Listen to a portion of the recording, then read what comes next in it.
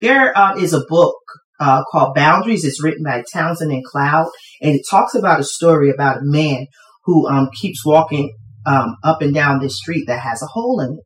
The first time he walked down the street, he fell into the hole. He was able to get out. Went down the same street the next day, he fell into the hole again. Third time he went down the same street, he walked around the hole, but he still walked past it and stumbled and fell in. Fourth day, he walks and he goes, okay, I'm going to walk down the same street, but this time I'm going to walk along the edge, but the hole was still big enough where he walked around the edge, he still fell in the hole. Finally, on the fifth day, he realized, let me just walk on the other side of the street. See, it took him all them times to fall into a hole to realize there's a whole nother side of the street that doesn't have any holes that you don't have to deal with at all. Walk down the road that don't have the holes so you don't even have to deal with that situation. See, when you keep doing things over and over, see, some people, he persevering, perseverance, you need, when you're persevering, you got to tap wisdom into it. When you're persevering. See, because you're persevering because you know you're going to get a positive outcome. Don't call yourself persevering and you keep falling and doing the same thing over and over again. That's not persevering. That's insanity. You keep doing something over and over again. You keep seeing that it keeps coming in the same result. That result is not getting you anywhere. It's a negative result. Then you know what you need to do? You need to move to the other side of the street. See, we have to understand the way God works with us. We have to try different results. We have to do different things. Some of us get stuck in our ways, and that's a battle within itself. Some of us, we don't want to, listen, let me tell you something. Everybody has their own way of doing things. The word says, let every man be persuaded of his own mind, that mind being in Christ Jesus. All well and good. But once again, if you find your life in a stalemate, complacent, stagnant, it's because you're doing something. Constantly doing something that's not getting you anywhere. It keeps taking you back 5, 10, 15 steps. And every time you think you're moving, but you're doing something insane. Stop. Ask God to give you wisdom. Ask God to show you what new direction to take. Okay, Lord, I don't know what to do. Let me tell you something. And I'm not ashamed to tell it. I thank God for every accomplishment that I've ever made. But this was my prayer before I went into any challenge, any program, any type of studies that I had to do. I used to say, Lord, okay, you telling me to do this because you know, Dawn, I may not always be the brightest bulb in the batch. So Lord, I'm relying on you to help me. And you know what? Because of that, God has seen me through. God has brought me out. God has taken me places beyond what I imagined, believed, or thought was possible for my life. Because I made sure, Lord, I can't do this. Once again, you got to know that God is a resource. You have to be able to have the humility to put your ego down, to put your own stubbornness away, rebuke that stubborn spirit and say, okay, Lord, here am I. Help me. Here am I. Show me what I need to do. Show me where I need to go. Stop thinking you have all the answers. You don't. You have to rely on God. You have to rely on him to fight every life battle. Every battle. Not just, I want you to fight this battle. I'm going, my family, we not talking, fight that battle. Or, I don't like her over here, fight my battle. He get on my nerve, fight my battle, Lord, fight my battle. No. Fight the battles that internally that are causing you to do things that are insane. Ask God to help you fight those battles internally that keeps causing you to be complacent and stagnant. Ask God to help you with your inner battles so that you can be more successful, so that you can be the best that you can possibly be as you represent the kingdom of God. And as you ask God to help you to reach the goals that you are trying to attain. We have to look at God's record. It's helpful in our battles to remember that God has a track record. He has proven himself to us over and over again. And we need to remember what he did in our lives because that's the reason why we are living today. We have to learn from the stories of others. Have an ear to hear sometimes. Sometimes just be quiet and listen. My grandmother used to tell me that. She said, Dawn, you don't have to always have no hard knock life. A hard knock life. She said, you don't have to go through a hard. If you just sit back and listen to other people's story and you listen to what they're saying, and you learn from their experiences, you don't have to go through those same type of scenarios. I took that to heart. I took it to heart. Sometimes we just got to be quiet. Sometimes we just want to talk. We want to just hear ourselves. Get somewhere and be quiet. Listen to somebody else. Hear what somebody else is saying. If you have the opportunity to be around different types of people, different races, different creed, and they're telling you about their culture, or they're telling you about, just be quiet. God could be speaking. Look, God used a donkey. God could use anything he wants. Sometimes he's using other people. They may not look like you. They may not sound like you, but he's using somebody to tell you something. Close your mouth and just listen. Just listen. There's a message in what's being said, because when you listen and you listen to the lesson that's being said, you're going to learn something that's going to be beneficial for you to get to the next level where God is taking you. So we have to learn how to listen. We have to look at the track record that God has set before us in our personal lives and from the stories of others. It's always important to look back and see his faithfulness. Look back over your life and see how God has been faithful to you. When David went up against Goliath, it wasn't because he was feeling, spiffy about himself, like, oh, I'm giant strong today. Let me fight Goliath. No, David was thinking, you know what? I remember God gave me strength and I stood eye to eye with the bear. God gave me strength when the lion came up against me. So he was just like, he looked at Goliath like, okay, and I done dealt with a bear. I dealt with the lion. Now here you come. Come on, bring it. That's the attitude we gotta have. Come on, bring it.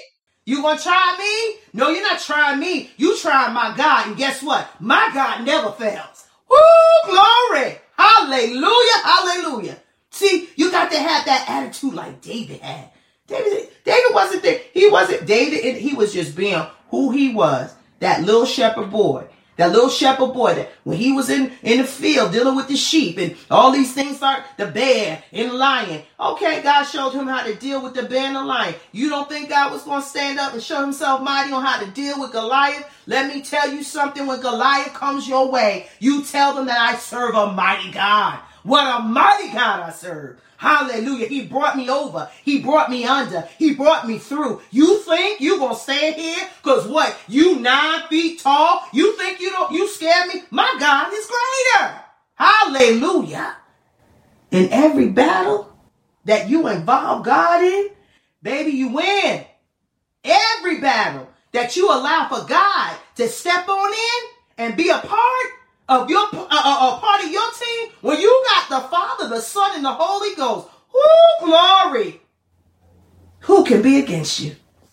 You already won. But you got to know how to tap into the resource. You got to know. You got to know. God is a great resource, but you got to call upon him. You got to call upon him. God is so good. Whoo, I'm feeling good. So when David saw these things, he knew. The same God that showed up when he crossed those paths with the bear and the lion, he trusted. And he knew that God was going to see him through with the battle with Goliath. He wasn't afraid of that. Even when they tried to when Saul tried to put the armor on him, it didn't fit. David did. He was like, no, obviously this don't fit me. This is a poor fit. But because God was the one who was going to do the fighting, he knew God was going to do the fighting for him. Guess what? He said, you know what? I can fight this fight armor free. Ha! Let me tell you something. That's like you said, why? I'm not standing out in the street arguing with nobody. Then you're going to be arguing by yourself. You come up against Dawn and you want to get nasty and it's that I'm a Jesus right now. Fight my battle. I'm not arguing. We don't wrestle against flesh and blood, but against principalities, wickedness, all this wickedness and high places, all of these things out here. I'm not fighting. I don't want to fight you. I don't want to, for what? But I will rebuke your spirit. And I'm going to rebuke it so nice and so calm, just like David did. I don't need all of this armor. I'm talking that physical armor. So I'll try to make him put on this big old armor outfit. And he was like, I don't need this. Because the battle that I'm about to fight, what I'm about to do, it's an armorless battle. because I got God on my side. Ooh, Lord, I thank you, Holy Ghost. Holy Ghost downpouring right now. The Holy Ghost downpouring. If y'all don't get nothing out of this message, you know what? I'm getting something. Thank you, Holy Ghost. Thank you. Thank you. Thank you, Lord. All is not some. Satan is a word twister. He did it in the Garden of Eden with Eve. When she was in the mood for a piece of fruit, he still does it today. He looks at our moods and our temperament, and he tries to work with that. He found wherein we like to believe half truth. See, because we know a lie, like we know a lie. And see, the enemy came to Eve with the half truth, because he said, he told her the truth that this when you eat this, you're going to eat a tree of knowledge. You're going to get a lot of knowledge. You want to learn some things and see some things. Your eyes going. He told her a half truth. See, he didn't tell her the other side. But now you eat this fruit.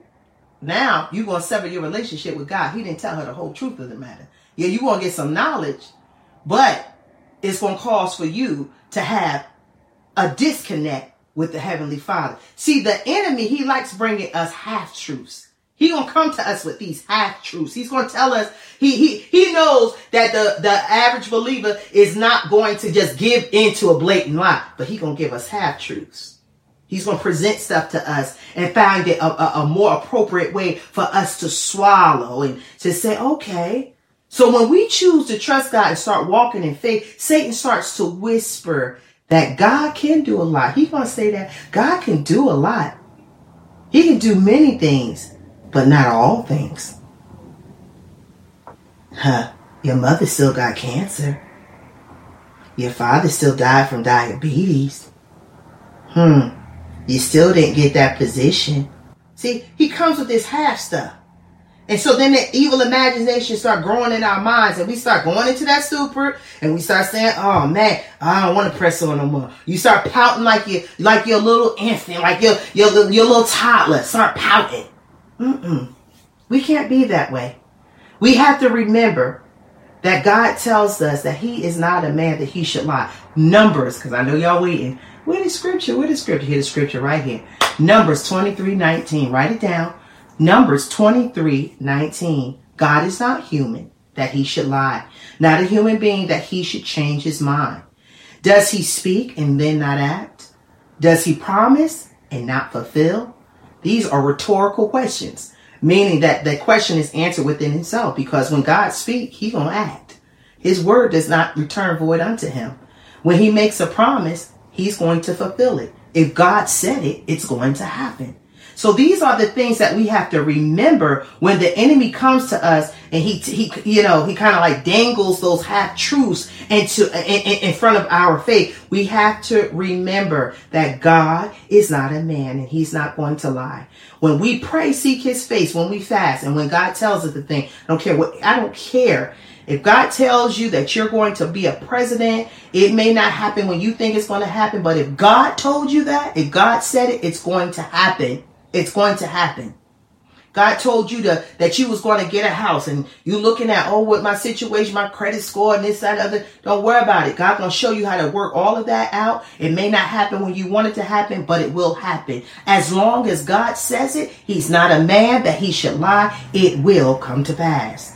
Put your faith and your trust in knowing that. Don't deny the power of God. Don't deny who he. Let me tell you something. I've seen some people who've been prayed over, and their parents and, were prophets and apostles and preachers and missionaries, evangelists, and they just rebellious spirit.